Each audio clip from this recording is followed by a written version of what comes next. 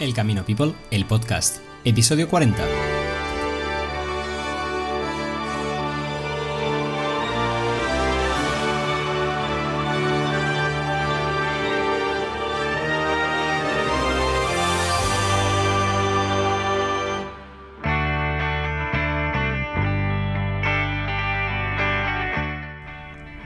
Ultra peregrinos, soy José Almeida, vuestro amigo peregrino, y esto es El Camino People, el podcast.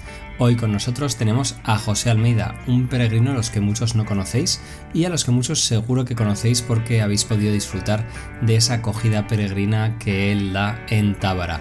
Sin lugar a duda, un sitio de esos mágicos en el camino. Para descubrir más sobre Tábara y sobre José, escuchar la entrevista de hoy y anunciaros algo muy importante. Llega una gran película sobre el Camino de Santiago y otros caminos del mundo, The Great Way o Gran Camino, el Gran Camino, mañana en cines en toda España. Por fin.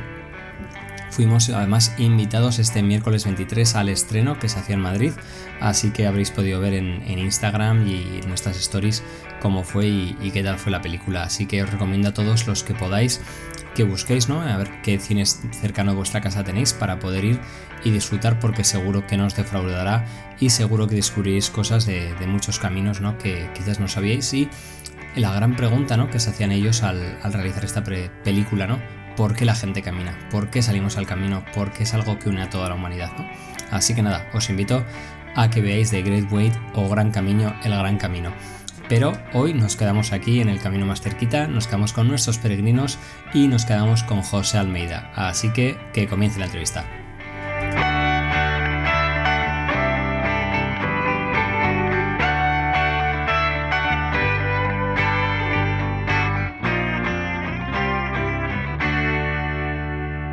Muy buenas a todos y bienvenidos al Camino People, el podcast. Hoy tenemos con nosotros a un peregrino hospitalero, un auténtico defensor y amante del camino. Muy buenos días, José, ¿qué tal estás? Hola, buenos días.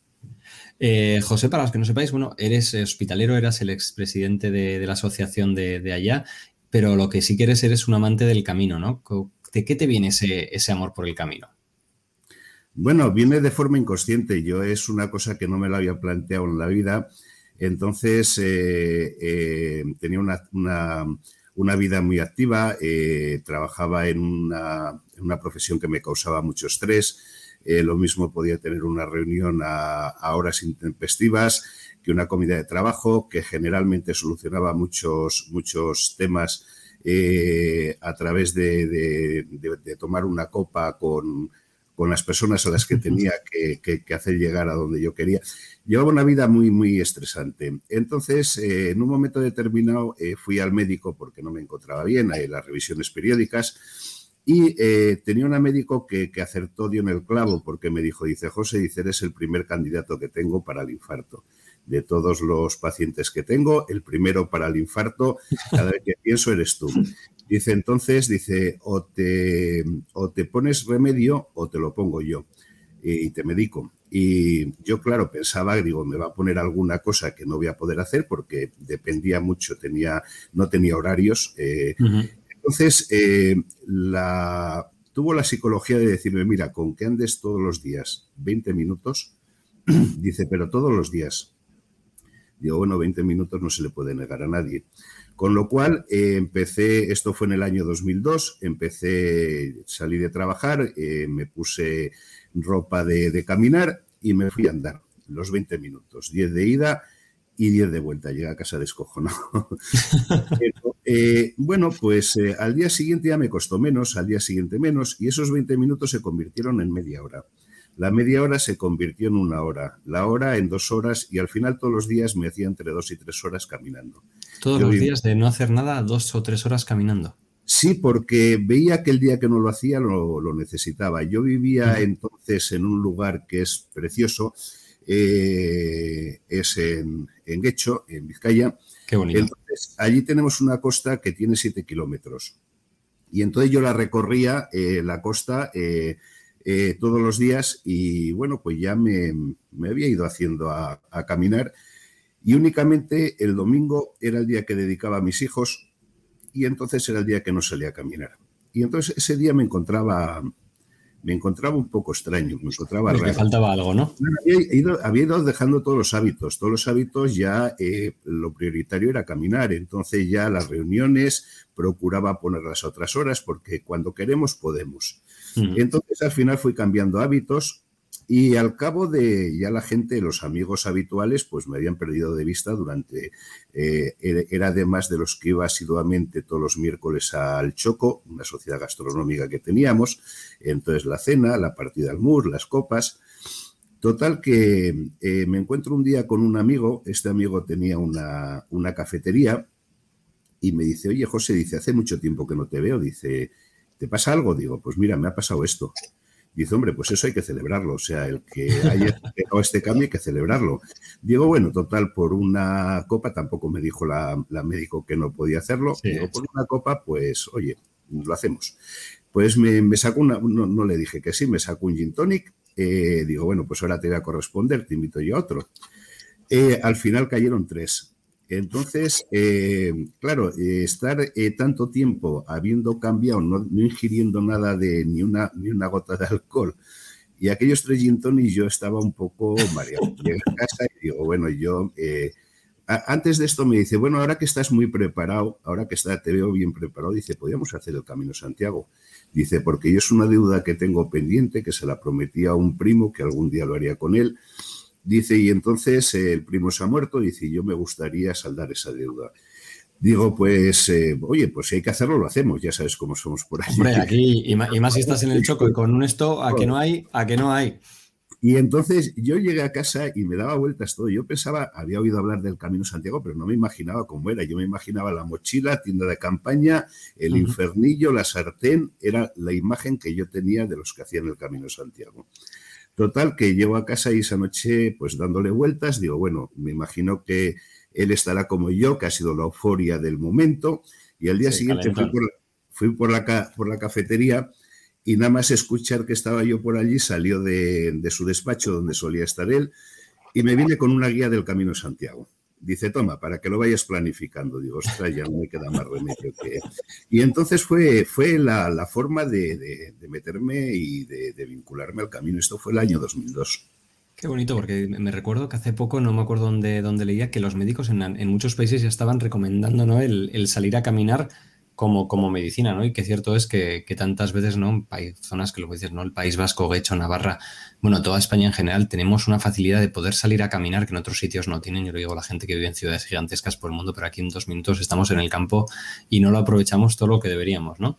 Pero bueno, ya sabes que antes de meternos en materia siempre empezamos de la misma manera el minuto peregrino. Son 40 preguntitas, ya sabes que la idea es que respondas a las que quieras, a las que puedas en el menor tiempo posible. ¿Estás listo? Listo. Vamos allá. Tu primer camino. El francés. ¿Cuántos caminos? Unos 8 o 10. ¿Ultrella o Susella? Ultrella. Un mes para caminar. Mayo. Una ciudad. Zamora. Una comida. La arroz a la zamorana. Un recuerdo. Un peregrino que conocí con el 80% del cuerpo paralizado. Wow. Una canción. Tengo muchas, porque aquí pongo muchas a los peregrinos, pero me trae buenos recuerdos siempre Yolanda, de Pablo Milanés. Una etapa del camino. El tramo de Puente Quintos entre Granja de Moreruela y Tábara. Un momento feliz. La llegada de mi primer camino a Santiago. Un momento triste. Cuando esta persona que digo que tengo un recuerdo de él, le llamé y no me cogió el teléfono, me cogió su mujer. Un color. El verde. ¿Tortilla con cebolla o sin cebolla? De las dos. Muy bien, nada. Oye, tengo que decir que creo que estás muy cerquita del récord. Pues nada, José, cuéntanos desde de esa primera vez, ¿no? Como nos contabas al principio, que de repente tu médico te dice, bueno, aquí hay que parar, ¿no? Esto hay que cambiarlo un poco, ¿no? El estilo de vida de trabajar, ir al Choco con los amigos. Y de ahí surge con este amigo el Camino Santiago. ¿Cómo dais el paso de ese primero de, bueno, esto como decimos, ¿no? Aquí en España somos muy en el norte de no hay huevos y parece ser que se convierte en realidad, ¿no? ¿Cómo pasa de idea de 2 locos de una tarde a de repente una realidad? Pues mira, esto lo planificamos, yo creo que fue el mes de septiembre, octubre, cuando cuando decidimos hacer el camino. Entonces, como normalmente somos muy echados para adelante y hacemos muchos planes que luego se van truncando por una u otra razón, yo siempre soy de poner fechas. Y entonces le dije, mira, lo mejor que podemos hacer es poner ya una fecha en la que salgamos. Y dice, bueno, ¿y qué fecha te parece a ti? Digo, pues mira, el cumpleaños de mi hijo el mayor nació el 24 de mayo, digo, sería el día idóneo para comenzar el camino. Digo, entonces el día 24, el día 23 estamos en Roncesvalles y el día 24 comenzamos el camino. Quedamos de acuerdo en eso con 6 o 8 meses de antelación. Uh-huh. Claro, el amigo este es un amigo que era un amigo de Choco, y era un amigo que tenía 10 o 12 años mayor que yo. Éramos completamente diferentes en condiciones normales, pues si no hubiera sido por esa afinidad que teníamos a la buena comida y a alguna cosa más, difícilmente hubiéramos congeniado porque éramos completamente distintos. O sea, las cosas que yo hacía, él lo hacía lo contrario, siempre. Entonces, ya pusimos la fecha y él tenía un negocio de hostelería y los sábados era el día que más empleados tenía, con lo cual era un día que tenía libre. Entonces decidimos todos los sábados hacer alguna caminata para ir probándonos, para ir viendo cómo nos encontrábamos. Y entonces hacíamos etapas de 40 kilómetros. Nos íbamos de Guecho a Bermeo, de Guecho a... Sí, hacíamos etapas, pero muy, muy largas. Incluso unos días antes de comenzar, en el puente de mayo, él estaba con dudas de si seríamos capaces de terminarlo. Y yo le propuse, digo, mira, como tenemos aquí 3 días de puente, digo, vamos a probarnos estos 3 días, a hacer 3 días seguidos. Y entonces nos hicimos un día criminal, hicimos la etapa caminando por medio del monte, si allí no había señalización ni nada. Nos fuimos desde Guecho hasta Bermeo y luego hasta Baquio a Bermeo. Al día siguiente nos fuimos a Guernica, 40 kilómetros más o menos cada etapa. Y al día siguiente nos fuimos hasta Balmaseda, cruzando por los montes de la Arboleda. Total, que vimos que estábamos perfectamente preparados. Además, había un condicionante, porque como éramos tan diferentes, cada vez que comentaba con alguno de los amigos comunes que teníamos, porque claro, la noticia se corrió enseguida. Entonces, cada vez que comentaba con alguno de los amigos, oye, dice, ¿es verdad que vas a hacer el camino con carritos? Digo, sí. Dice, no, es imposible. Vosotros dos, dice, a los 2 días terminé y dice, no lo vais a terminar. Y la primero que me lo dijo, digo, oye, ¿qué te apuestas? Dice, pues un cordero. Digo, pues vale. Y entonces, antes de empezar el camino, tenía puestos 25 corderos. 25 corderos a que Sí, tú y Carlitos no hacíais el camino. Todo el mundo me nos decía que no íbamos a hacerlo y entonces que era imposible que lo termináramos, porque es que éramos completamente distintos. O sea, la chispa podía saltar en cualquier momento. Uh-huh. Pues al final digo, ostras, o me arruino o lo termino y ya por narices hay que terminarlo. Bueno, tiene narices que lo que empezó salvando tu corazón podría acabar con esos 25 corderos llevándote directamente al otro barrio, pero vamos. Al final, bueno, fue la bisoñez porque, claro, luego cuando el único cordero que logré cobrarme fue el que me aposté con mi compañero de camino, porque el día antes me decía, dice, José, dice, es imposible que lo terminemos. O sea, él mismo tampoco tenía confianza en vosotros. No, él no estaba para nada. Yo lo tenía muy claro, porque como me encargué de planificar el camino, claro, una vez que vas planificando el camino, vas viendo lugares, me leí un montón de historias de peregrinos y entonces cada vez que iba caminando ya me imaginaba en aquellos lugares. Y entonces para mí aquello era especial, o sea, ya yo para mí quería estar en la Cruz de Ferro, quería estar en un montón de sitios y entonces ya lo tenía muy claro que yo lo iba a terminar. Pero él no. Y entonces nos apostamos y fue el único que me cobré. Ya al año siguiente... Todavía te quedan por ahí 24 corderos que cobrar. Sí, al año siguiente cuando fuimos a hacer otro nuevo camino, que entonces teníamos previsto hacer la Vía de la Plata, entonces ya surgían de vez en cuando las apuestas, pero ya iba con una libreta y ahí para firmar, porque digo, hoy no me va a pasar lo de la vez anterior. Y bueno, fue una anécdota, pero la verdad es que sí, al final le pusimos mucho ímpetu y poco a poco, dentro de los novatos, que es la primera vez, conseguimos salvar el tema. ¿Y cómo fue ese primer camino y esa primera llegada a Santiago? Porque, bueno, al final eso fue algo que te marcó para llegar hoy en día donde estás, ¿no? Yo creo que no porque el camino fue muy duro. Yo, claro, soy una persona que pesaba 100 kilos y bueno, sigo pesando 100 kilos, pero luego llevaba una mochila, mira, como anécdota, como yo me encargaba de todo el tema de habituallamiento y de todo lo que podíamos necesitar, le comenté a un amigo que tengo, que es el vicepresidente de la DIE de allí de Vizcaya. Digo, oye, mira, vamos a hacer el camino. Dice, me gustaría que pensaras en lo que podíamos necesitar para, por si surge algún problema. Me vine al cabo de unos días con una caja que por lo menos pesaba 6 kilos. Vendas, gasas, agua oxigenada, alcohol. Y ya que yo lo reduje a 2 o 3, pero claro, eran 2 o 3 kilos, que era Algo de una... botiquín.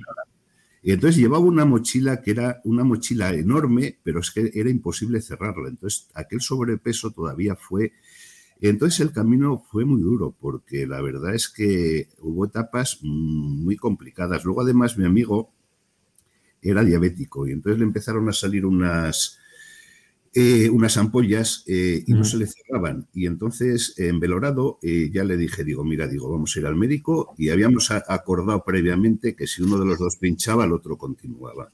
Digo, si el médico te dice que para casa, para casa. Y fuimos al médico, al ambulatorio, y en el ambulatorio él iba a entrar. Digo, no, entramos los dos porque seguro que me vas a decir. Que no me fío de ti, que te conozco. Total, que la médico le estuvo mirando y dice, no, infectado no está. Tenía una pinta horrible aquella. Y bueno, pues al final el hombre, a trancas y barrancas, yo le curaba todos los días aquella herida, pero aquello estaba en unas condiciones lamentables. Y ese día además, me acuerdo que lo celebramos, fue además una celebración muy curiosa porque, claro, estábamos en Belorado. Dice, pues vamos a festejarlo, dice. Entonces pasamos al lado de una carnicería y había unas morcillas de estas de Burgos, pero unas morcillas enormes, de medio metro de largas. Digo, pues mira, nos cogemos una morcilla, una botellita de Rioja, y lo celebramos. Y digo, oye, como hay gente en el albergue que vienen con nosotros y tal, digo, ¿qué te parece si en vez de una morcilla cogemos 2 y 2 botellas de vino? Bueno, pues así lo hicimos. Claro, imagínate ponerte en la cocina del albergue a freír unas morcillas, enseguida el aroma se va esparciendo por todo el albergue. Y todos los guiris allí empezaban a sumarse para ver, decían, ¿no? Sí. Digo, sentaros y comer. Y se sentaban, probaban y decían, joder, puta madre, muy bueno. Y entonces uno de ellos preguntó qué era aquello, que cómo estaba. Y claro, yo no tenía ni puñetera idea de lo que me estaba preguntando, porque lo hacía en inglés, y hubo allí un espabilado que le explicó, y en un momento desaparecieron todos los de la cocina. El remedio, no sé si el tema de la sangre o lo que le explicaría al hombre, enseguida desaparecieron. Me hace gracia porque yo tuve dos experiencias similares con la comida, con la morcilla y con el botillo, ¿no? Que la morcilla, todo el mundo, qué rico, ¿no? Arroz. Luego les explicas y dices, bueno, los ingleses tienen algo muy parecido, ¿no? El black pudding, pero el botillo sí que les marcó a los peregrinos. O sea, que yo me acordaré toda mi vida cuando le dijeron lo que había ahí dentro. Hay algunas cosas. Yo cuando aquí en Tábara, el plato que preparo para los peregrinos de cena siempre es lo mismo. Excepto el primer año que empecé imitando a Alex el de Bodenaya, preparaba lentejas. Pero luego pensé, un plato diferente, nutritivo, sabroso, pues el arroz a la zamorana. Yo lo hago una variación importante, le meto mucha verdura y luego en vez de la carne que lleva el arroz a la zamorana, que es oreja, morro, le pongo panceta, chorizo y encima lo decoro con una morcilla que hay aquí en Zamora, que es estupenda. Es una morcilla gorda, se puede comer en crudo, frita, cocida. Y cuando la gente pregunta y hay algún español, ni se os ocurra decir porque sé lo que va a pasar. O sea, eso es un embutido y punto. Porque si no, no te va a pasar, sí. Y cuéntanos, ¿cómo pasas bueno, tú vivías en el País Vasco, haces tu primer camino, pero ¿cómo te lleva la vida de allí a donde estás ahora en Tábara? Bueno, pues porque me llevó el camino. Yo tengo una persona a la que quiero mucho, es un hospitalero de estos viejos que saben más que Lepe. Entonces él dice que nos engañamos cuando decimos que vamos a planificar el camino. Dice, el camino es el que planifica, porque tú puedes tener la idea de hacer una etapa de un sitio a otro, pero porque conoces a alguien, porque te surge algún contratiempo, dice, y luego cambias el plan. Dice, entonces es el camino el que nos va. Yo siempre bueno, igual te cuento mejor por qué me hice hospitalero, porque el tema de todo esto viene por el motivo de que yo en un momento determinado tengo que plantearme dejar de caminar. Cuando hicimos este primer camino, el camino francés, que no te terminó de contestar a la pregunta anterior. Nos hemos puesto al tema de la comida y ya va siendo casi hora del almuerzo y nos hemos ido los dos. Es que allí en el norte, cuando hablamos de comida, se nos olvida casi todo. Ya te digo, encima tengo ya mañana una para celebrar esto de que nos abren. Ya tengo los 2 chuletones, la sidra, los choricicos y tengo unas ganas que vamos. Y el vinico ese que tenéis ahí. Sí, nos falta un cuarto para un mus, así que si te animas. Pues yo organizaba, cuando estaba en Guecho, llegué a organizar el campeonato, yo creo que fue el más importante que había en el mundo de mus. Era un campeonato. Hacer un campeonato del Camino de Santiago de mus así y hacer una competición entre comunidades, pero yo hace que no juego y tengo un mono de sentarme 2 o 3 horas en una mesa tranquilamente y echar una de esas partidas de mus que acabas reventado, que empiezas la comida, la cena y acabas cuando sea, que vamos.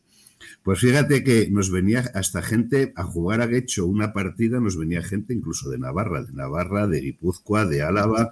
O sea, era un ¿y 4 reyes o 8 reyes? A 8 reyes. Y yo aprendí. Ahí ya ponemos ya el borde, ahí ya lo siento, ya no somos amigos, José.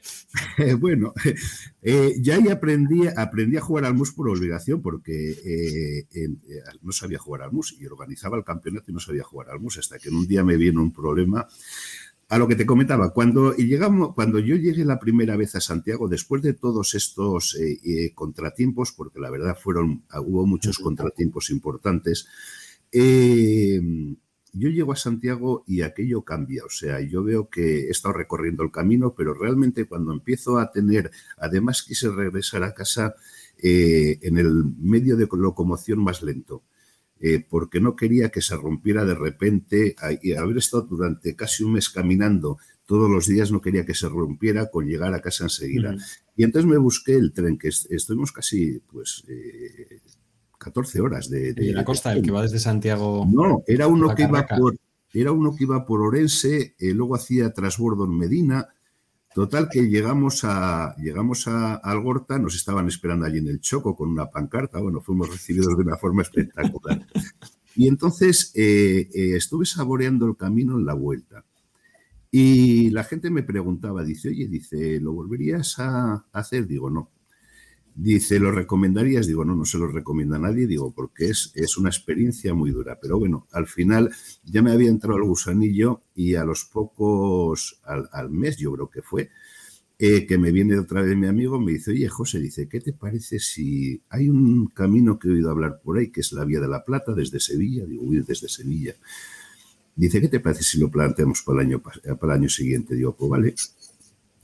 Total que dice, en vez de entrenar, de ir un día hasta Guernica, otro día hasta esto, dice, he oído que hay un camino por la costa que sale desde Irún.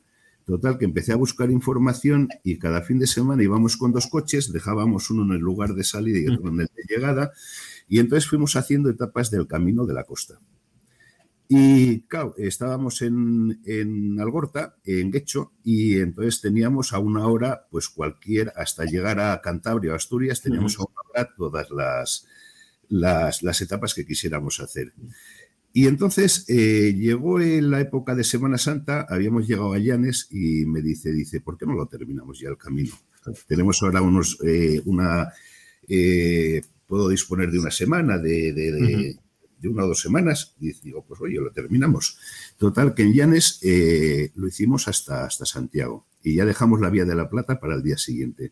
Pero en ese camino yo había días que llegaba con la rodilla hecha polvo.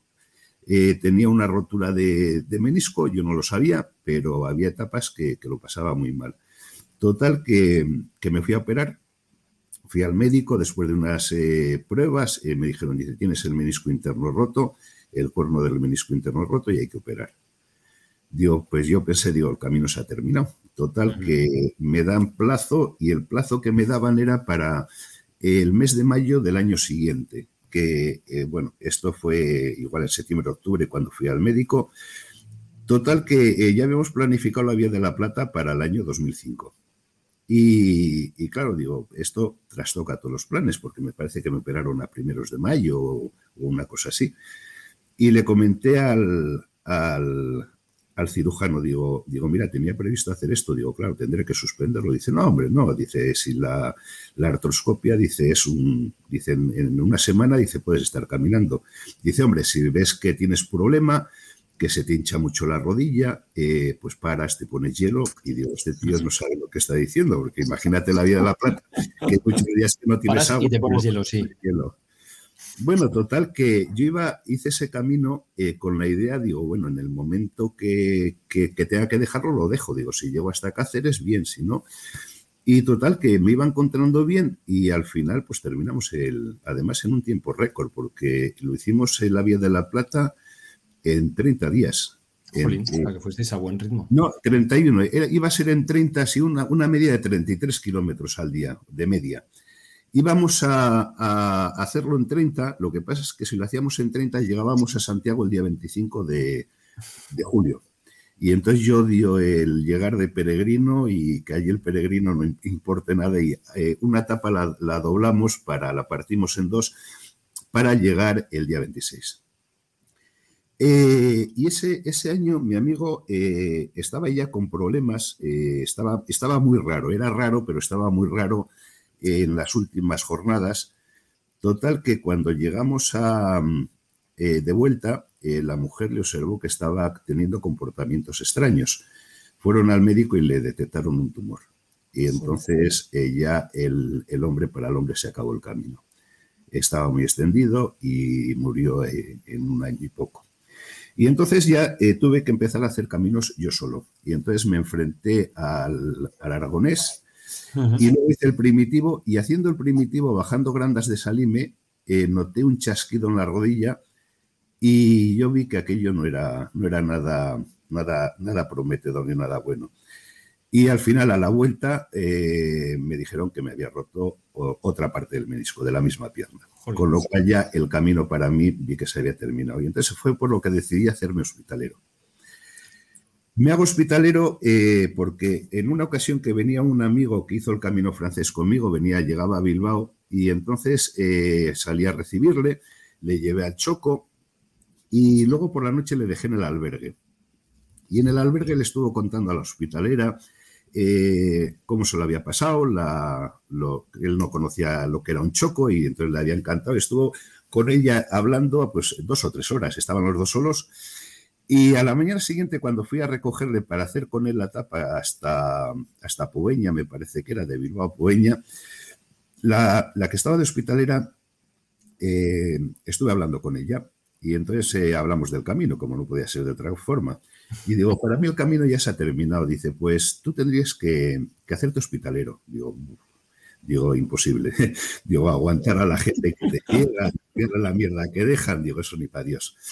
Total, que como era estar de vacaciones, fui a verla algunas veces para charlar allí con ella en el albergue, ver a los peregrinos, y aquello me empezó a gustar. Hice el cursillo y entonces ya hice el cursillo y ya de alguna forma vi que la hospitalidad era algo que digo, si no puedo hacer el camino, la forma de estar en el camino es de hospitalero. Uh-huh.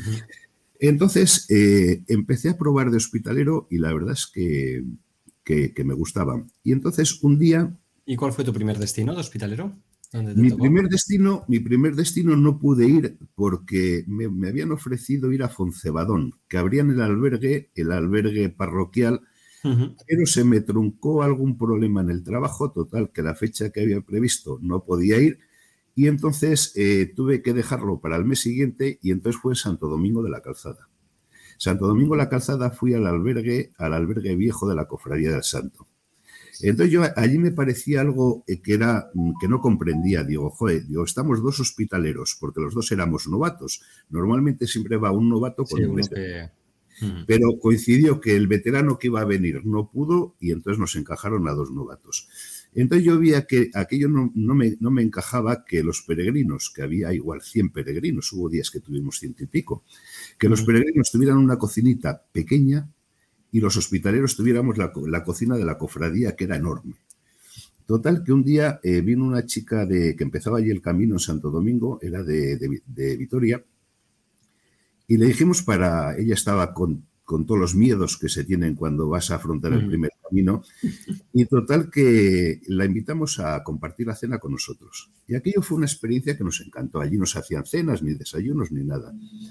Y entonces el otro hospitalero y yo, Santi, comentamos, si en vez de ir a tomarnos vinos, preparamos, pues un día compramos arroz, otro día compramos pasta, y le decimos a los peregrinos, algunos que vayamos viendo que pueden encajar dentro del ambiente que queremos crear, de compartir la cena, que ellos tengan lo que sea.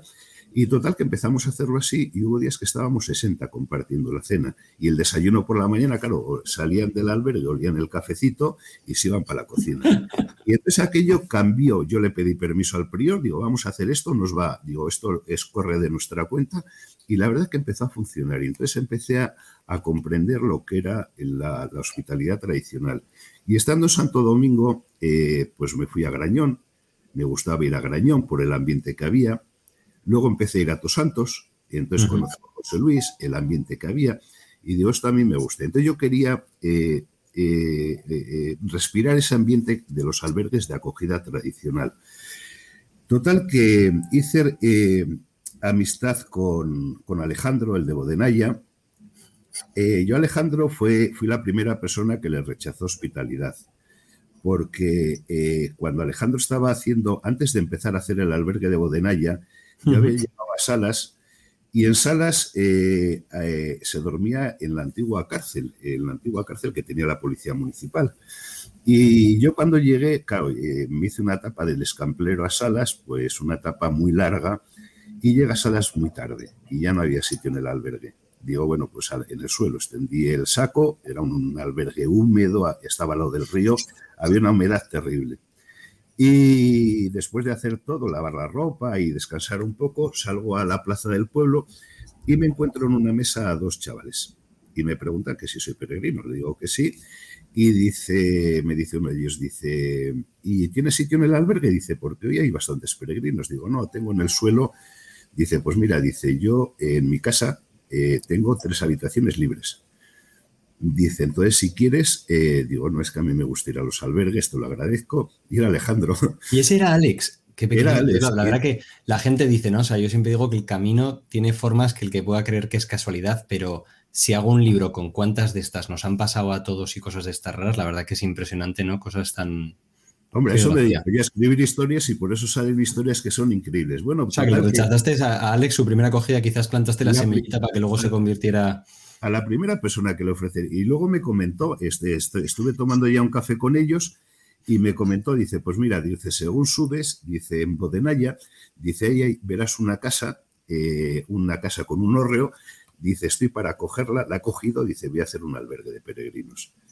Y luego le perdí la pista y al cabo de 2 o 3 años ya volví a contactar con él. Y entonces, cuando escribí mi primer libro, le comenté a Alex, digo, oye, ¿qué te parece si reunimos a algunos peregrinos y hospitaleros de la zona y hacemos una presentación en Bodenaya? Dice, pues estupendo. Total, que prepara el día de la presentación y vamos a Bodenaya. Y entonces estábamos en Bodenaya, hice la presentación, luego estuvimos comiendo con Alex, allí estaba el Toro, estaba Emilio, había una serie de hospitaleros y buenos peregrinos. Y hablando del camino, para mí el camino de la costa hubo una etapa que fue terrorífica, fue mortal, que fue la de Avilés a Soto-Luiña. Eran 44 kilómetros, lo que pasa es que en Asturias los kilómetros no sé por qué, pero tienen 1.500, 1.600 metros. Preguntabas a cualquiera, oye, ¿falta mucho? No, ahí a la vuelta, joder, llevamos de noche. Y entonces yo le empecé a comentar, digo, oye, digo, esta etapa, digo, es matadora. Digo, a los peregrinos es que los revienta. Digo, a mí estuvo a punto de reventarme 44 kilómetros en Asturias, sube, baja, sube, baja. Digo, habría que poner algún albergue en el centro. Habría que buscar que pongan un albergue en el centro. Y entonces me dijo Alejandro, dice, José, dice, siempre estamos diciendo que hay que decir que, dice, de vez en cuando hay que dar un paso. Digo, pues tienes razón. Digo, hay que dar un paso. Y yo ya estaba con la idea de la hospitalidad tradicional. Y entonces lo que hicimos, en ese mismo momento se me ocurrió la idea de crear una asociación. Una asociación entre 5, pues estaba Alejandro, estaba Emilio, estaba un amigo de San Sebastián, Santi, y fuimos los 5 que formamos la asociación. Y con la idea de hablar con el gobierno de Asturias para buscar un lugar en el que poner un albergue a la altura de más o menos la mitad de la etapa. No me acuerdo cómo se llama el pueblo este, es un pueblo que tiene una cuesta. Bueno, total, que empecé a hacer gestiones con el gobierno, me remitían a puertos, estuve hablando con el ayuntamiento del pueblo este, Muros, me parece que se llama. Y bueno, pues había buenas perspectivas, incluso en el Castellillón habían hecho un albergue. Y estuve hablando con el ayuntamiento, primero con una concejala, le hice un proyecto de viabilidad. Luego estuve hablando con la alcaldesa porque veía que se alargaba, el albergue estaba terminado, solo necesitaba 2 cositas. Y les expliqué la filosofía que quería aplicar de una acogida tradicional, que el albergue se mantuviera con donativos, ofrecer a los peregrinos la cena. Y me iban dando largas y largas y largas. Y mi idea era hacer el proyecto en Asturias, en varios albergues que estaban decayendo, el de Borres, el de... Entonces, en esos albergues, el ir aplicando este tipo de filosofía. Total, que al final no había respuesta. Yo llamaba, pero siempre me daban largas. Y un día mi hermano me dio una noticia de que en el Cubo del Vino, en Zamora, se cerraba el albergue municipal porque era deficitario para el ayuntamiento. Le llamo al alcalde, sin pensarlo, le digo, oye, si te hago un proyecto sin ningún compromiso. Era el mes de enero, una nevada impresionante, me vine desde Bilbao a Zamora, estuve 2 días en el albergue, le hice un proyecto, 60 páginas, ya tenía la base de lo que había hecho en Asturias. Total, que al hombre le encantó. Dice, oye, me encaja. Dice, es un poco la solución. Dice, lo que no comprendo es que si es deficitario tú vayas a dar cena. Digo, tú no te preocupes, que eso es problema mío. Total, que vi que en la provincia de Zamora había otros pueblos que tenían los mismos problemas. Estaba el de Montamarta. Había una serie de albergues que estaban también en una precariedad importante. Entonces fui hablando con los alcaldes y a todos les parecía la idea estupenda, pero veían gato encerrado. Veían gato encerrado porque no comprendían eso de que... No, claro, me dices a mí como alcalde algo deficitario que lo vas a convertir, le vas a dar funcionar, vas a pedir solo a la voluntad, encima les vas a dar de comer y tal. Esto, algo hay por aquí, ¿no? No encajaba. Bueno, yo nací en Zamora, fui muy pequeño para Vizcaya, y entonces tengo la casa donde nací, en un pueblo de aquí de Zamora, y estaba de vacaciones. Y no sé cómo me vino a la mente, bueno, sí, el Camino, que en ese momento dijo, piensa en Tábara. Total, que pensé en Tábara, le llamé al alcalde, le expliqué la idea y al día siguiente estaba reunido con él. Y la suerte es que el alcalde había hecho el Camino, con lo cual entendía lo que yo le estaba explicando. Entonces me dijo, dice, oye, tengo que pasarlo por el pleno, en principio pues no habría ningún problema. Y total, que dice, al de 1 mes o 2 meses, me llama y me dice que lo han aprobado. Digo, pues mira, lo que vamos a hacer es ya poner una fecha. Y entonces dentro había que hacer unas mejoras, poner un cuarto para el hospitalero que no tenía. Y digo, si te parece, el día 14 de febrero yo me presento en Tábara. No, el día 20 de febrero. Y eso hice, me vine para aquí, para Tábara, empezamos y bueno, pues al final mi objetivo era que el albergue de Tábara llevar lo que es la filosofía de la hospitalidad tradicional. El peregrino cuando llega no es un simple número, te preocupas por él, le sacas una bebida caliente, una bebida fría, depende de cómo haga. Luego, una vez que le registro, le suelo dar unos regalos, hago colgantes, hago cruces, ahora estoy sembrando calabazas para que cada peregrino se salga con sus calabazas. Son calabazas pequeñitas de estas. Además, le pongo aquí, van a ir con su nombre. Bueno, luego se le hace una cena comunitaria, se les lava la ropa del día solamente. Pongo 1 o 2 lavadoras, les lavo la ropa del día. Luego les hago la cena comunitaria, que es muy sencilla. En invierno una sopita caliente y luego el arroz a la zamorana, que eso sí gusta mucho. Y luego, pues, tenemos una tertulia con chupitos. Yo tengo unas viñas, entonces procuramos buscar el producto para que salga económico y por la mañana un desayuno. Ahí aplico un poco la filosofía que tienen en Bodenaya, de que ellos sean los que se pongan de acuerdo en la hora que quieren el desayuno y de esa forma todos se levantan a la vez, todos descansan lo mismo y desayunan todos juntos. Y no se le cobra nada, únicamente se mantiene con los donativos que van dejando y bueno, pues es una filosofía que cuando yo llegué aquí a Zamora no se aplicaba en ningún sitio. En Zamora se les da el desayuno en el albergue de Zamora por la mañana, pero lo demás no se hacía en ningún sitio. Y entonces en estos momentos creamos, al poco de llegar yo aquí, creamos una asociación porque me insistieron una serie de gente que había que crear una asociación en Zamora, que teníamos muchos caminos, que estaban muy dejados. Yo no era partidario porque digo, suficiente tengo yo con el albergue como para meterme en más líos. Total, pero al final te vas implicando. Total, que creamos la asociación y en estos momentos pues hemos estado gestionando antes de la pandemia 3 albergues con esta filosofía, uno en el Camino de Portugués, en el zamorano portugués, otro en la Vía de la Plata, en Fontanillas de Castro y el de Tábara. Y estamos con un proyecto que no sé si al final saldrá para adelante, que es rehabilitar una casa parroquial en el Camino zamorano portugués. Y la filosofía es la hospitalidad que en su día en Asturias pensé y bueno, pues el Camino dijo que tenía que ser en Zamora, pues en Zamora y encantado.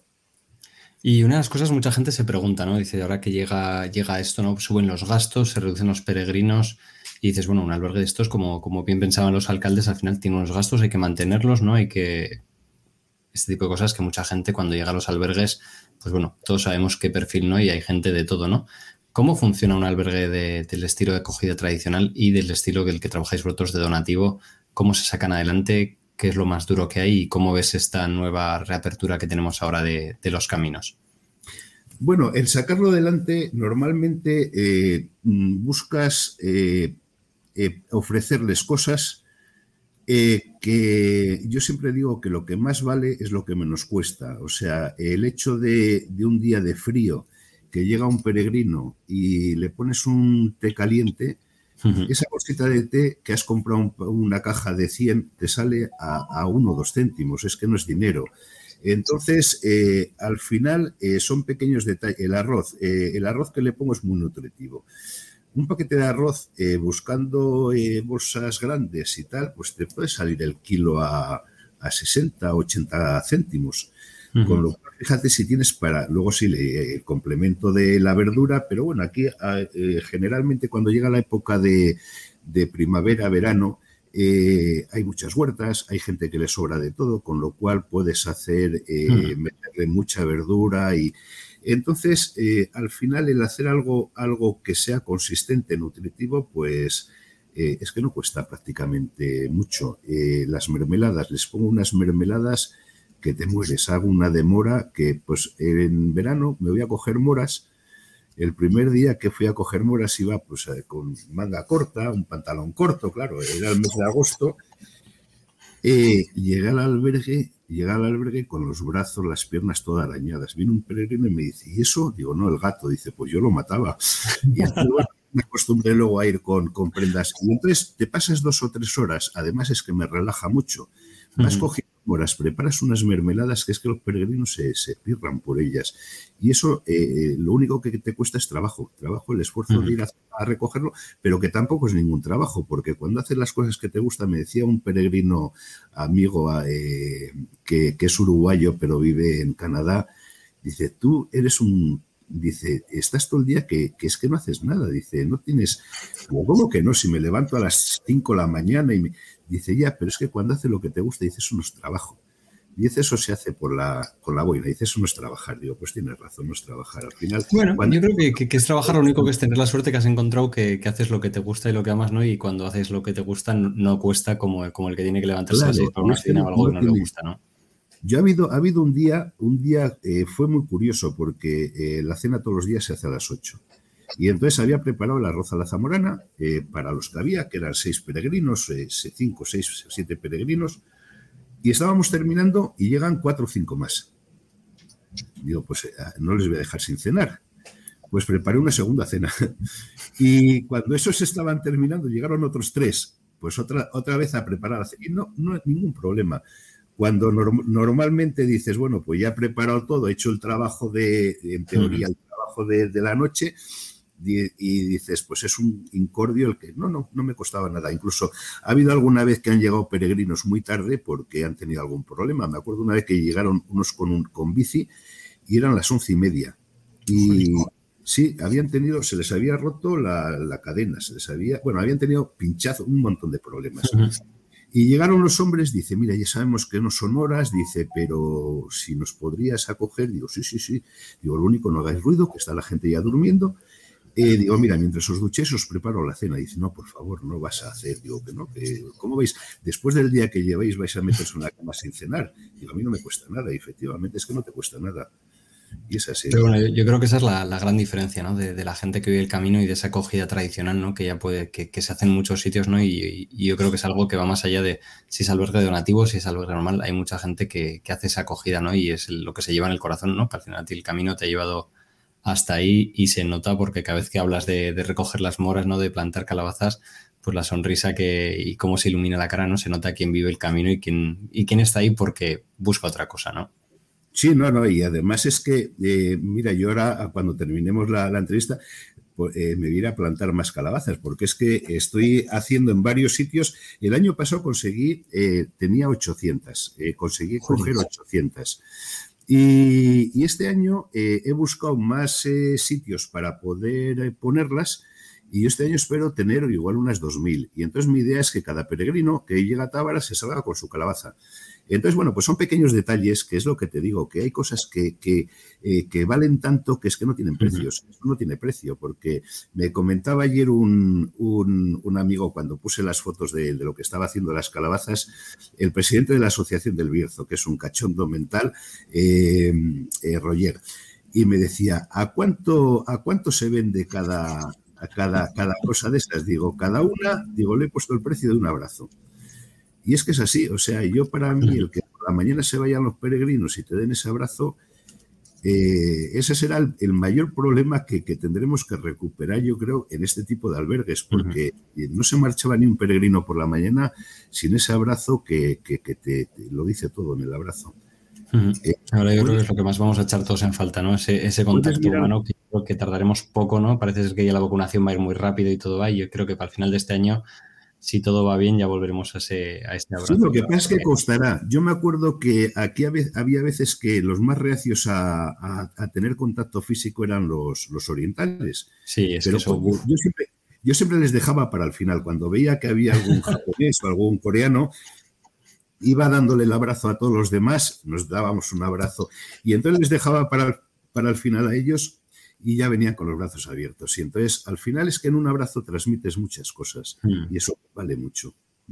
Sí, aparte yo creo que los abrazos de hospitalero, los abrazos, yo sí me acuerdo del abrazo de Paco de Ocebreiro, el abrazo de Grañón, ¿no? Son sitios que recuerdas lo que dices, transmiten energía y luego son el mayor recuerdo que tienes del camino, ¿no? Porque al final el camino es la gente y esos momenticos que la verdad que son una gozada, y lo que dices, ¿no? Gente como los asiáticos que están en contra de su cultura, y al final ves también que se acogen y cogen el abrazo y ves la sonrisa que tiene y dices, bueno, qué magia tiene esto, ¿no? Para que alguien que es totalmente ajeno a su cultura y que es contrario a todo lo que ellos hacen, ¿no? Llegue aquí a nuestro país y sea capaz de abrazar a un total desconocido que ha conocido la noche anterior. Además, yo les suelo decir que el abrazo que yo les doy, que imiten a la película aquella de Cadena de Favores, que cuando se encuentren a uno, en vez de darle la mano, le den un abrazo. Y entonces el abrazo, mira, hay una anécdota que suelo contar a veces. en una ocasión pasó por aquí un peregrino, andaba por los 40 años, era un chavalito, bueno, pues normal, dentro de los peregrinos que había, normal. Cuando empezamos, venía con un grupo, cuando empezamos ya a intimar, yo al registrar le vi que era de Guernica. Entonces, bueno, cuando hay alguien de la tierra, pues tratas de ser un poco más. Entonces, ya cuando se duchó, estaba en el patio y tal, pues fui a hablar un rato con él y resulta que el hombre este era el decano de la Facultad de Derecho en Euskera de Leioa. Era juez en Baracaldo. Era un coquito.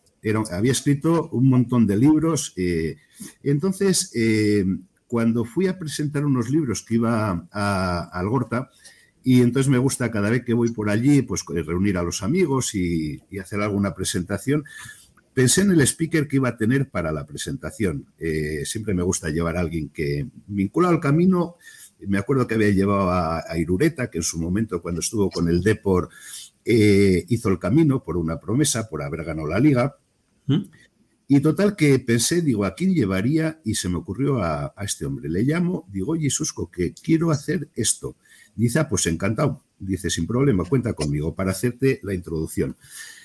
Y digo, bueno, te mando en aquel momento presentaba 3 libros. Digo, te los mando por correo electrónico y tú le echas un vistazo para que veas de qué van. Pero en la facultad, en un servicio público, pues hay correos que no se los discrimina y no entraban. Y total, no entraban. Digo, bueno, pues no te preocupes, yo voy a ir 2 días antes, me acerco allí por la facultad y te los llevo y para que así los tengas antes de la presentación. Quedamos en el sitio este donde se juntan todos los alumnos cuando salen de clase y tal, que había un montón de gente. Y entonces cuando viene el decano y nos damos un abrazo, claro, toda la gente, todos los alumnos se quedaban mirando, pero es que yo no concibo a un peregrino darle la mano. Y aquel hombre para mí era un peregrino. Entonces, ¿cómo le recibo? Con un abrazo. Y toda la gente mirándonos extrañados. ¿Quién es este tío dándole un abrazo al decano de la universidad? ¿Verdad? Pues sí. Y es que no concibo de esa forma. Aparte de lo que hablamos al principio, ¿no? Que esa persona ya no era el decano de la universidad, es que es un peregrino, ¿no? Es la magia del camino, que da igual que seas, ya puede ser. Y que es así, que es cierto, que la gente da igual que sea, bueno, el más estudioso del mundo, el mayor coquito, la persona más importante, ¿no? Que hasta el rey de Suecia, ¿no? Y hemos encontrado tanta gente famosa en el camino yo siempre digo que pueden ir caminando el director de una multinacional y el botones de la multinacional. Si no saben quién es cada uno, son peregrinos y se llevan de maravilla. Escribí una historia sobre esto, de unos peregrinos que habían estado haciendo el camino juntos y 2 días antes de llegar a Santiago dicen, oye, que nos conocemos del camino, dice, pero no sabemos qué es cada uno. Dice, ¿por qué no? Dice uno, somos peregrinos. Dice, siendo peregrinos vamos a entendernos de maravilla. Y una vez aquí en la mesa estaba un grupo de gente y fue alguno y dice, oye, ¿por qué no nos presentamos? ¿Quiénes somos? ¿Qué hacemos? Y cogió otro, se levantó, un señor ya veterano, y dice, aquí somos todos peregrinos, punto. Digo, me parece muy bien. Aparte es lo que digo siempre, ¿no? Que lo bonito que tiene el camino es que todo el mundo va al camino por lo mismo. Todo el mundo lleva algo, todo el mismo busca algo, todo el mismo tiene que dormir, todo el mundo tiene que andar. Da igual donde duermas, cómo andes, pero al final todo el mundo es igual. Yo siempre digo que es uno de los ejemplos de igualar a todos, ese ámbito comunista de decir todos iguales. Sí. Pues en el camino todos tienen que llevar la mochila, tienen que hacer el mismo esfuerzo, al final igual a todo el mundo. Uh-huh. Y cuéntanos, ¿y ese amor por los libros, de dónde surge ese amor por escribir? Porque ya no solo libros, bueno, poesía, ¿no? Historias, escribes un poco de todo y sé que durante esta época de la pandemia, han surgido varias obras desde allí. Yo creo que era un poco mi vocación frustrada. Siempre me ha gustado, desde que era muy pequeño, siempre tenía libretas, apuntaba cosas, pero nunca me había dedicado a hacer algo en profundidad. Entonces, cuando hice el camino, me di cuenta en el primer camino que había una forma de hacer el camino que era mientras lo recorrías, pero yo lo hacía 3 veces. Lo hacía planificándolo mientras lo estaba recorriendo, pero luego cuando volvía a casa, iba cogiendo las notas que había ido tomando, lo vivía de nuevo otra vez. Uh-huh. Entonces empecé a hacer mis diarios del camino. Empecé a hacer diarios de hospitalero Y surgían historias, de esas historias entrañables que de alguna forma pues procuro buscarle la moraleja que te toque un poco el corazón. Entonces son esas historias que comparten los peregrinos, porque en albergues como este tienes la suerte de que los peregrinos se abren. Cuando se abren te cuentan por qué están en el camino. O sea, muchas veces, y hay historias que son entrañables, son cachondas, pero hay historias desgarradoras. Y entonces le procuraba dar una moraleja a esas historias y bueno, empecé a compartirlas por internet y cuando surgieron un número de ellas, digo, pues alguien me dijo, dice, ¿por qué no haces un libro? Claro, era muy complicado porque alguien que no es conocido de nada, ¿cómo vas a ir a una...? Era muy difícil. Total que estando en Castrojeriz, en el albergue de Resti, en el famoso albergue de Resti, coincidí con un hospitalero, yo le relevaba, que había escrito ya varios libros.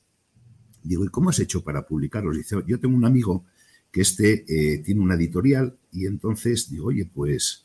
Dice, mira, dice, yo no te digo nada, dice, yo te doy el contacto, tú hablas con él, pero sin ningún compromiso. Total, que le mandé y le gustaron los relatos. Y entonces me lo publicó, lo publicamos a medias, y bueno, pues seguía escribiendo, y esas historias, porque claro, yo fui a Tosantos 15 días, y me surgieron 100 y pico historias. Y es que te ponías allí, te sentabas, hablabas un poquito con la gente, escarbabas un poquito, y enseguida te venían las historias. Y hay historias que...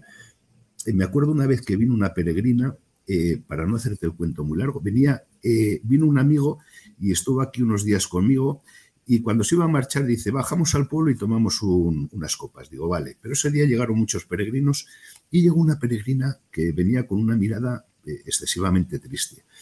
Cuando fue la hora de la cena no quiso participar en la cena.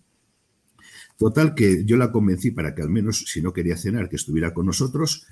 Y cuando ya iba a preparar mi amigo los gin tonics, ella al escuchar que era un gin tonic, dice, mi bebida favorita. Dice, desde que he salido de casa, dice, no he probado ninguno. Y total que digo, bueno, pues mujer, el camino hay que tomarlo como una peregrinación, no como una penitencia.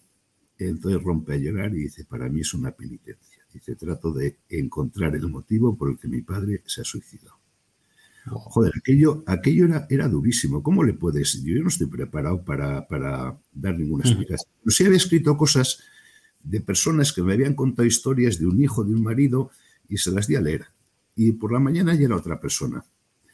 Y luego me llamó al cabo de un tiempo y me dice, oye, he encontrado las respuestas que estaba buscando. Dice, me las ha dado quien me las tenía que dar. No me dijo quién, pero yo me lo imagino.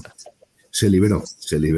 Y entonces que esa es la magia, ¿no? Que todo el mundo al camino con su historia y lo que dices, ¿no? Que encima la gente se abre. A mí lo que más me ha sorprendido es que le cuenta a la gente su historia totalmente desconocidos, ¿no? Y los hospitaleros ahí tenéis un papel y una suerte, ¿no? Porque sois ese desconocido, ¿no? Que está ahí para recibir a todo el mundo ya en todos los ámbitos, ¿no? En el físico, en el espiritual, en el emocional. Es más importante el emocional, porque el físico al final, si el camino te dice que tienes que dejarlo, lo dejas y no pasa nada. Pero si de aquí realmente no estás bien, aunque dejes el camino vas a seguir sin estar bien. Entonces eso hacía una labor muy, muy importante, una persona que para mí es muy, muy importante en el camino, que es José Luis Antón, el de Tosantos, el hospitalero de Tosantos, que tenía una psicología increíble con los peregrinos que llegaban y sabía cómo reconfortarles, porque no solamente era el reconfortarles del esfuerzo que habían hecho ese día, era de liberar la mente del problema que tenían, porque yo soy de los que opina que cuando tienes un problema, si lo compartes, parece que lo diluyes. Entonces, lo bueno que tiene es saber escuchar. O sea, yo hay muchas veces que le digo a gente que viene por aquí o que quieren estar, digo, al peregrino, digo, no hay que atosigarle, porque el peregrino si quiere hablar, hablará.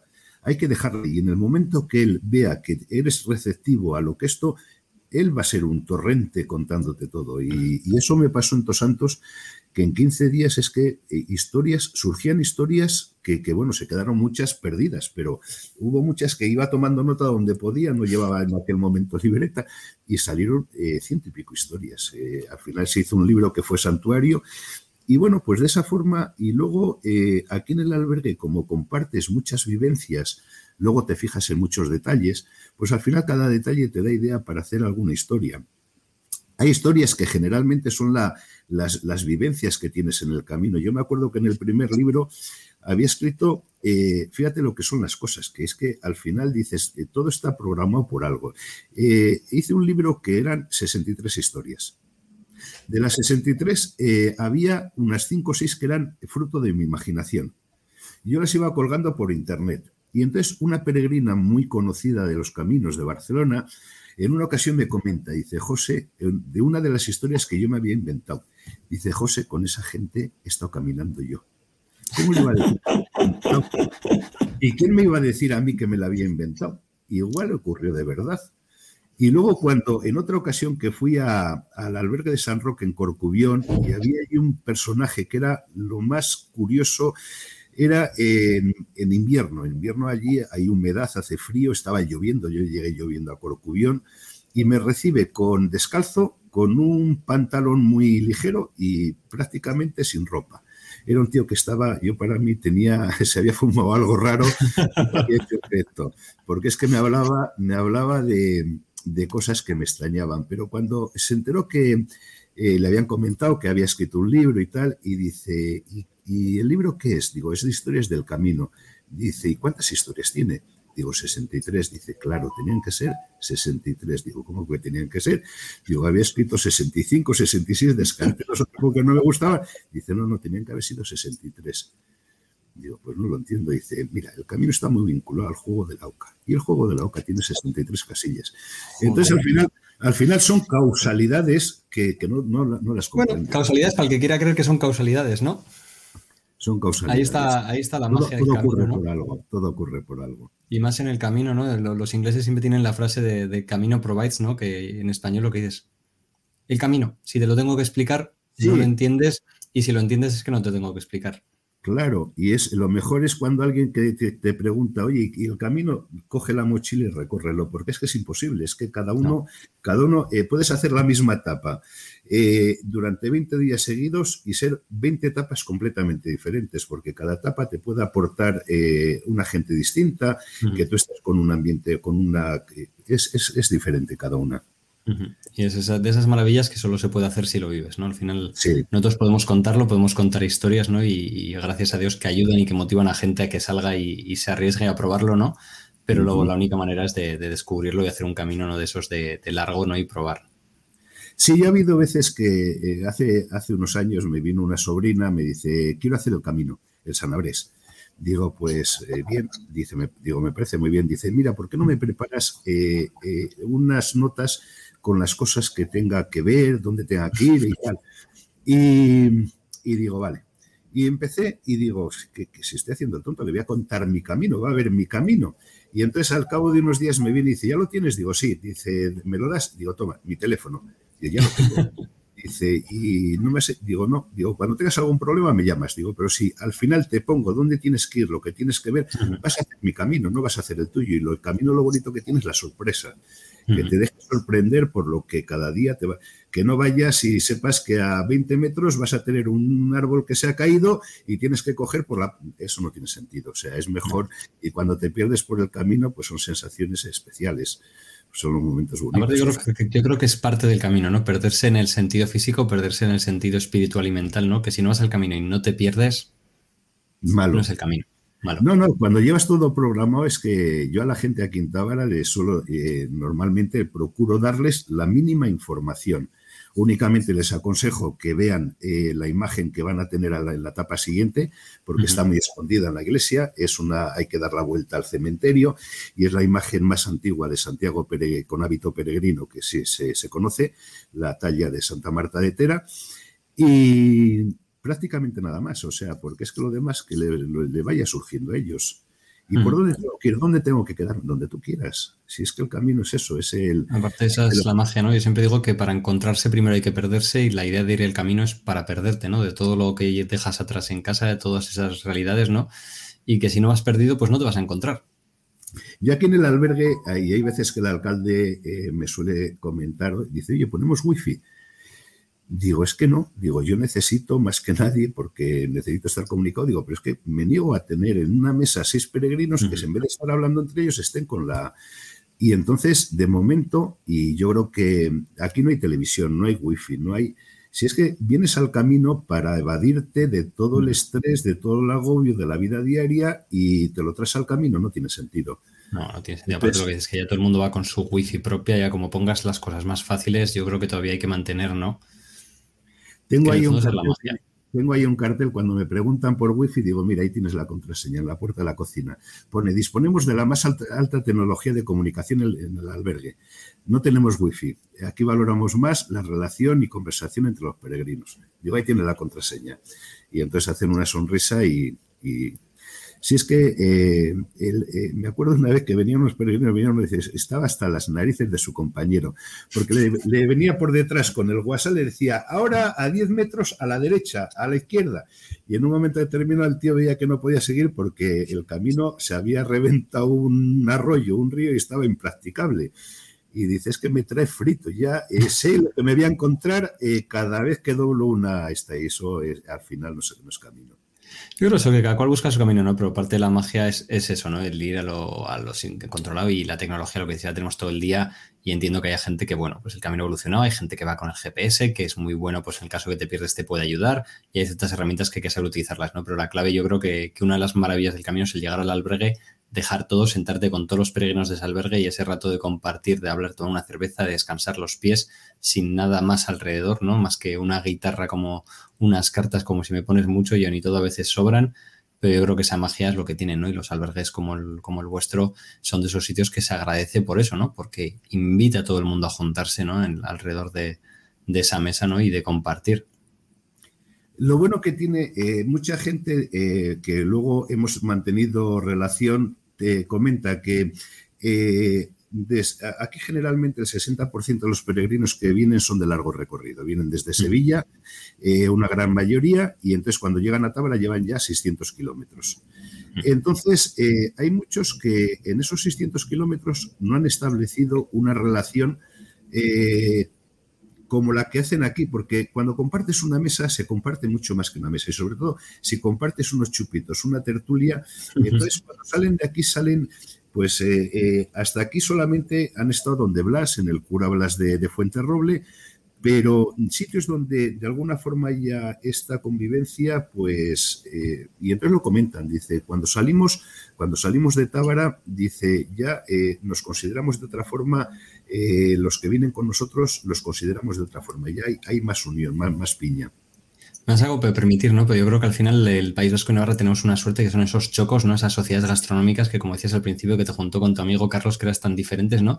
Y Tábara y estos albergues son los chocos del camino, ¿no? Al final es la gracia del choco es que cocinando con alguien, estando con alguien, da igual de dónde vengas, da igual quién seas, el cocinar abre, el comer juntos abre, ¿no? El echar esa partida de mus, ese chupito, son cosas que bueno, que no las hemos inventado nosotros, que esto ya viene de toda la vida, ¿no? Pero parece mentira que en otros sitios parezcan cosas tan raras y en el camino yo la verdad que es cierto que los recuerdos más grandes que tengo me acordaré siempre, que el otro día hablaba en Grañón compartiendo unos porrones con peregrinos coreanos, alemanes y digo, y estaban flipando y digo, si es que esta es la maravilla que tenemos en nuestro país, que tenemos unas cosas que vamos, que abre la gente, ¿no? Y lo que dices, ¿no? Esa tertulia que es una maravilla en otros sitios que comer es el mero hecho de comer, no. Que aquí tenemos la tertulia y es el quedarse después y compartir. Aquí cuento en el patio, tengo un patio amplio y cuando llega la época de primavera o verano muchas veces sacamos las sillas fuera y nos reunimos, saco unas botellas de licor y entonces esa tertulia que se forma en esos momentos es que es especial. Normalmente por algo es cuando se cierran los buenos acuerdos es en una mesa.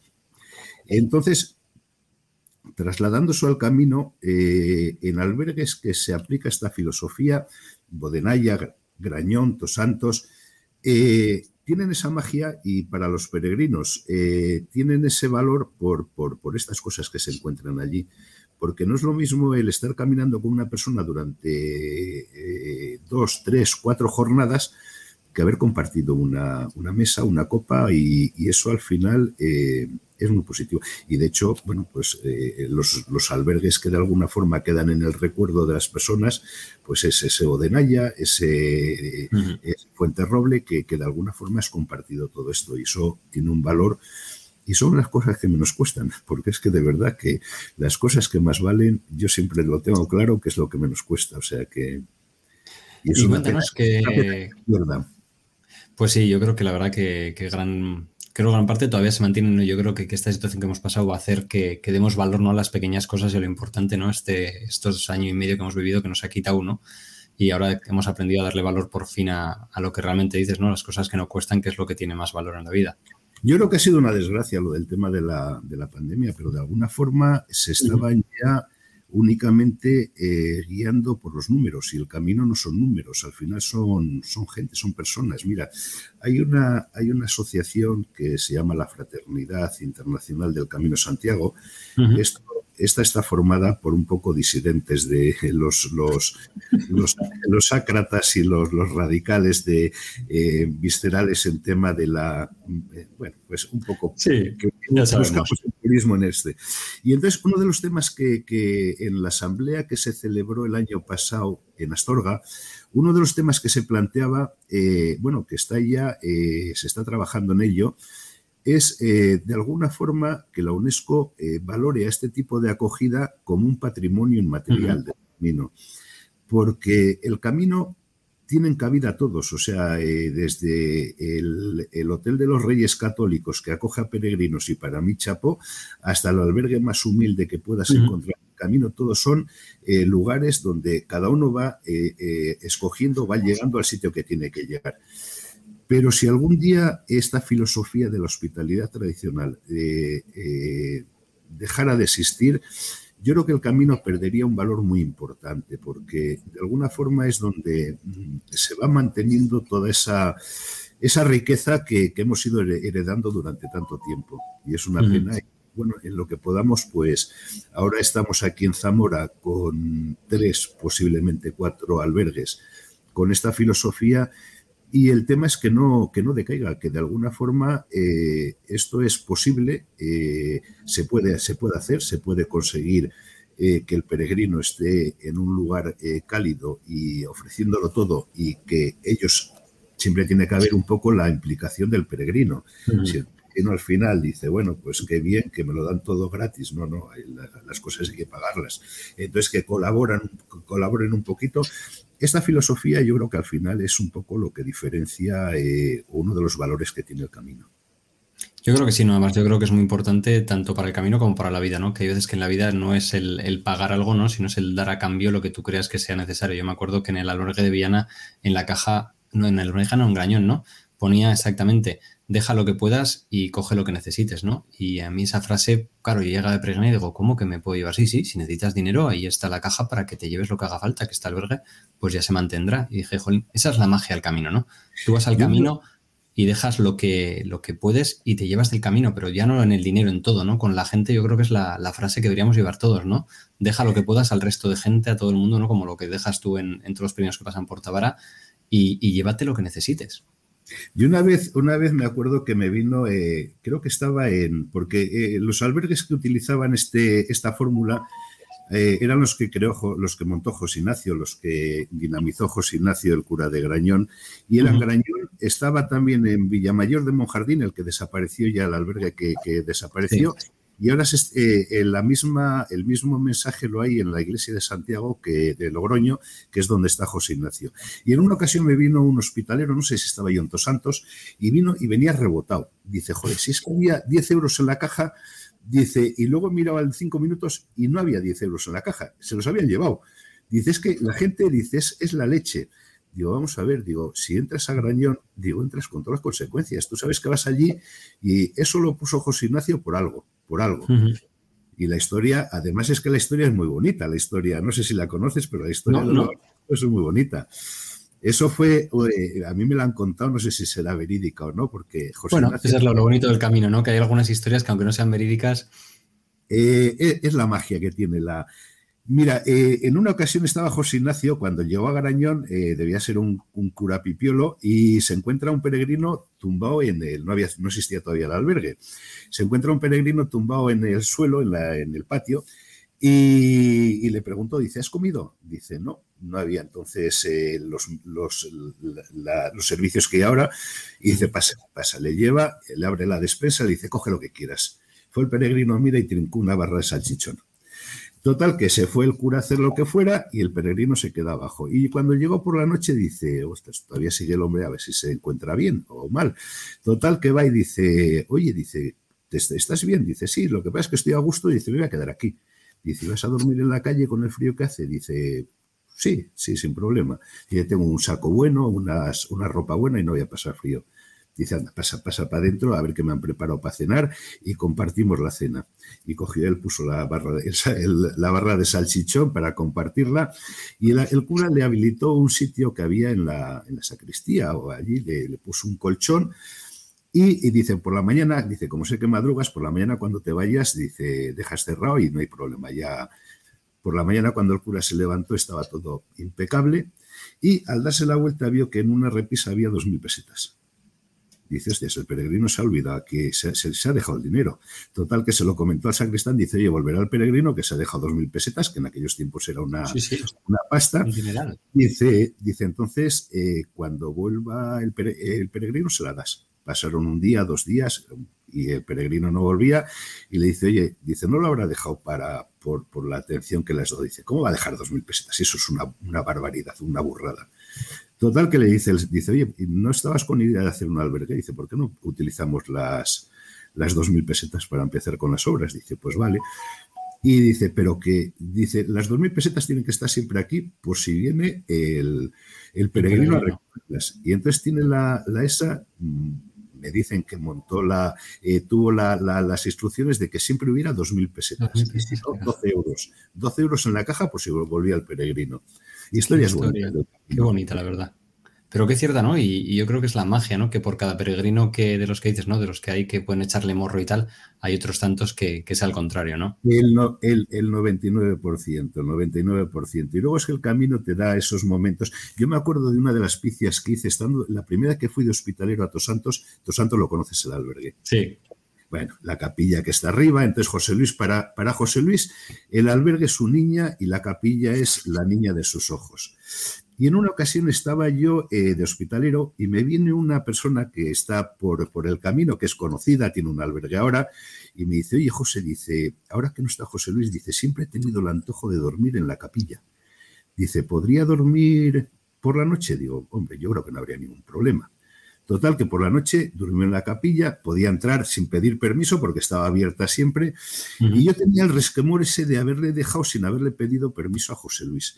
Y en una ocasión le preguntaba, digo, oye, José Luis, ¿cuánto es la mayor cantidad de gente que ha habido aquí? Dice, una vez llegaron como 140 o 150, hubo que habilitar carpas en el patio, algunas tiendas, en la cocina se recogió todo para que durmieran. Dice, y en la capilla metimos a las mujeres para que durmieran allí una serie de mujeres. Digo, pero la capilla no es un lugar para ti sagrado. Dice, no, para mí sagrado es el peregrino. Dice, y si el peregrino tiene que descansar, cualquier rincón es bueno. Me dio una lección muy bonita.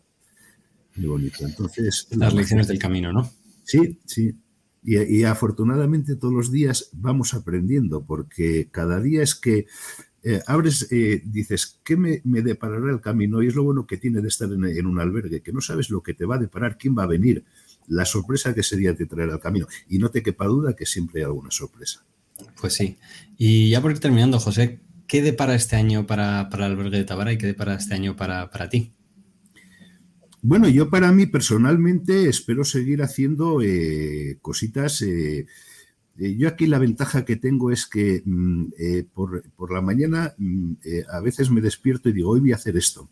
Y cuando me voy a poner a hacerlo digo, uy, pues voy a hacer otra cosa. Y tengo la libertad de hacer lo que quiera. Entonces, la verdad es que es una satisfacción el poder hacer esto.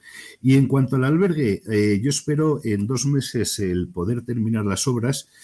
El albergue de Tábara se montó hace 20 años, fue uno de los primeros albergues que había en Zamora. en el Camino Sanabres, yo creo que fue el primero o el segundo.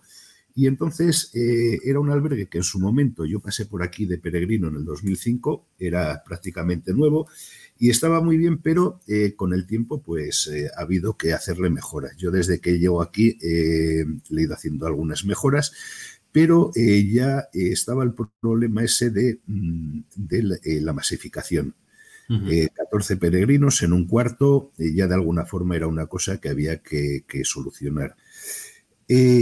Con la pandemia yo estuve con varios contactos con una persona que ha entrado en la Diputación, que creo que el diputado de Turismo, que creo que es una persona que por lo menos se ha implicado, ha escuchado a las quejas que le planteábamos, y sacó una línea de ayudas para todos los albergues municipales el año pasado, y yo le propuse al albergue de Tábara de acogerse a esas ayudas. Entonces lo que vamos a hacer es duplicar el espacio manteniendo la capacidad. Peregrinos van a estar habiendo 14, pero en vez de estar en un cuarto van a estar en 4. Antes había una ducha y 2 baños, ahora se van a habilitar 4 duchas más y 4 baños más, con lo cual yo creo que... Y luego en la parte tengo una zona que una hospitalera que pasó aquí una temporada, quiso dejar algo en el albergue y entonces no sabía qué hacer, quería dejar dinero, yo le dije que dinero no. Y digo, mira, para que quede algo permanente, vamos a coger frutales de de varias variedades. Digo, y cuando un peregrino coja una fruta, pues bueno, pues es una cosa que se lleva. Y entonces pusimos una docena de árboles. Es un terreno que tengo en la parte de arriba del albergue. Y ahí mi idea es traer unos camiones de tierra, poner césped, poner unos bancos y poner una fuente. Y entonces que sea un jardín para el peregrino. Y de esa forma yo pienso que el albergue estará en unas condiciones de habitabilidad muy buenas, porque el albergue está muy bien valorado por los peregrinos. De hecho, yo cuando vine a Tábara le dije al alcalde que mi idea era que en 5 años, que era el tiempo que inicialmente tenía previsto estar aquí, que el albergue fuera uno de los 5 mejores valorados de la Vía de la Plata. Antes de la pandemia, por una página que lleva Antonio Retramosa, fue el más valorado. Entonces, la idea es que los peregrinos, pues al final tengan un lugar en el que se sientan a gusto y descansen, porque cuando le das un sitio para poder descansar, y si ahora tengo el jardín en el que van a poder estirarse, en primavera que sale una manzana, cogen una pera y comida del árbol pues sabe diferente. Entonces, pues eso sería un poco a lo que aspiro, que lo que hay aquí se vaya compartiendo y la gente que pasa por aquí que lo disfrute. Y ese sería un Pues poco. nada, José, muchísimas gracias por convertir Tábara en ese choco del camino, ¿no? Que la verdad que estoy encantado y tengo unas ganas locas ya de ir para allá y de poder probar ese arroz y esa acogida tradicional, ¿no? Que yo creo que todo el mundo además es la que planta parte de esa semillita del camino, ¿no? Y que pronto nos podamos volver a dar esos abrazos. Y nada, y enhorabuena por todo el trabajo que haces por todos los peregrinos y como siempre pues nos despedimos y con el buen camino y Ultrella. Es una satisfacción. Buen camino también en la vida.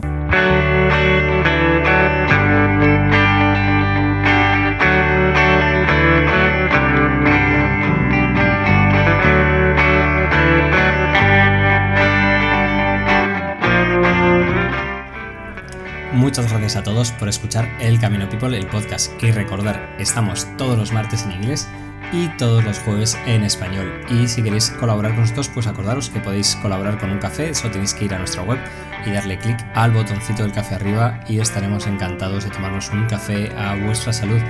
Y también recordaos que tenéis la línea de merchant, esas camisetas, esos jerseys, esas tazas, que podéis echar una mano y además un 10% siempre va a ir a causas solidarias en el Camino de Santiago.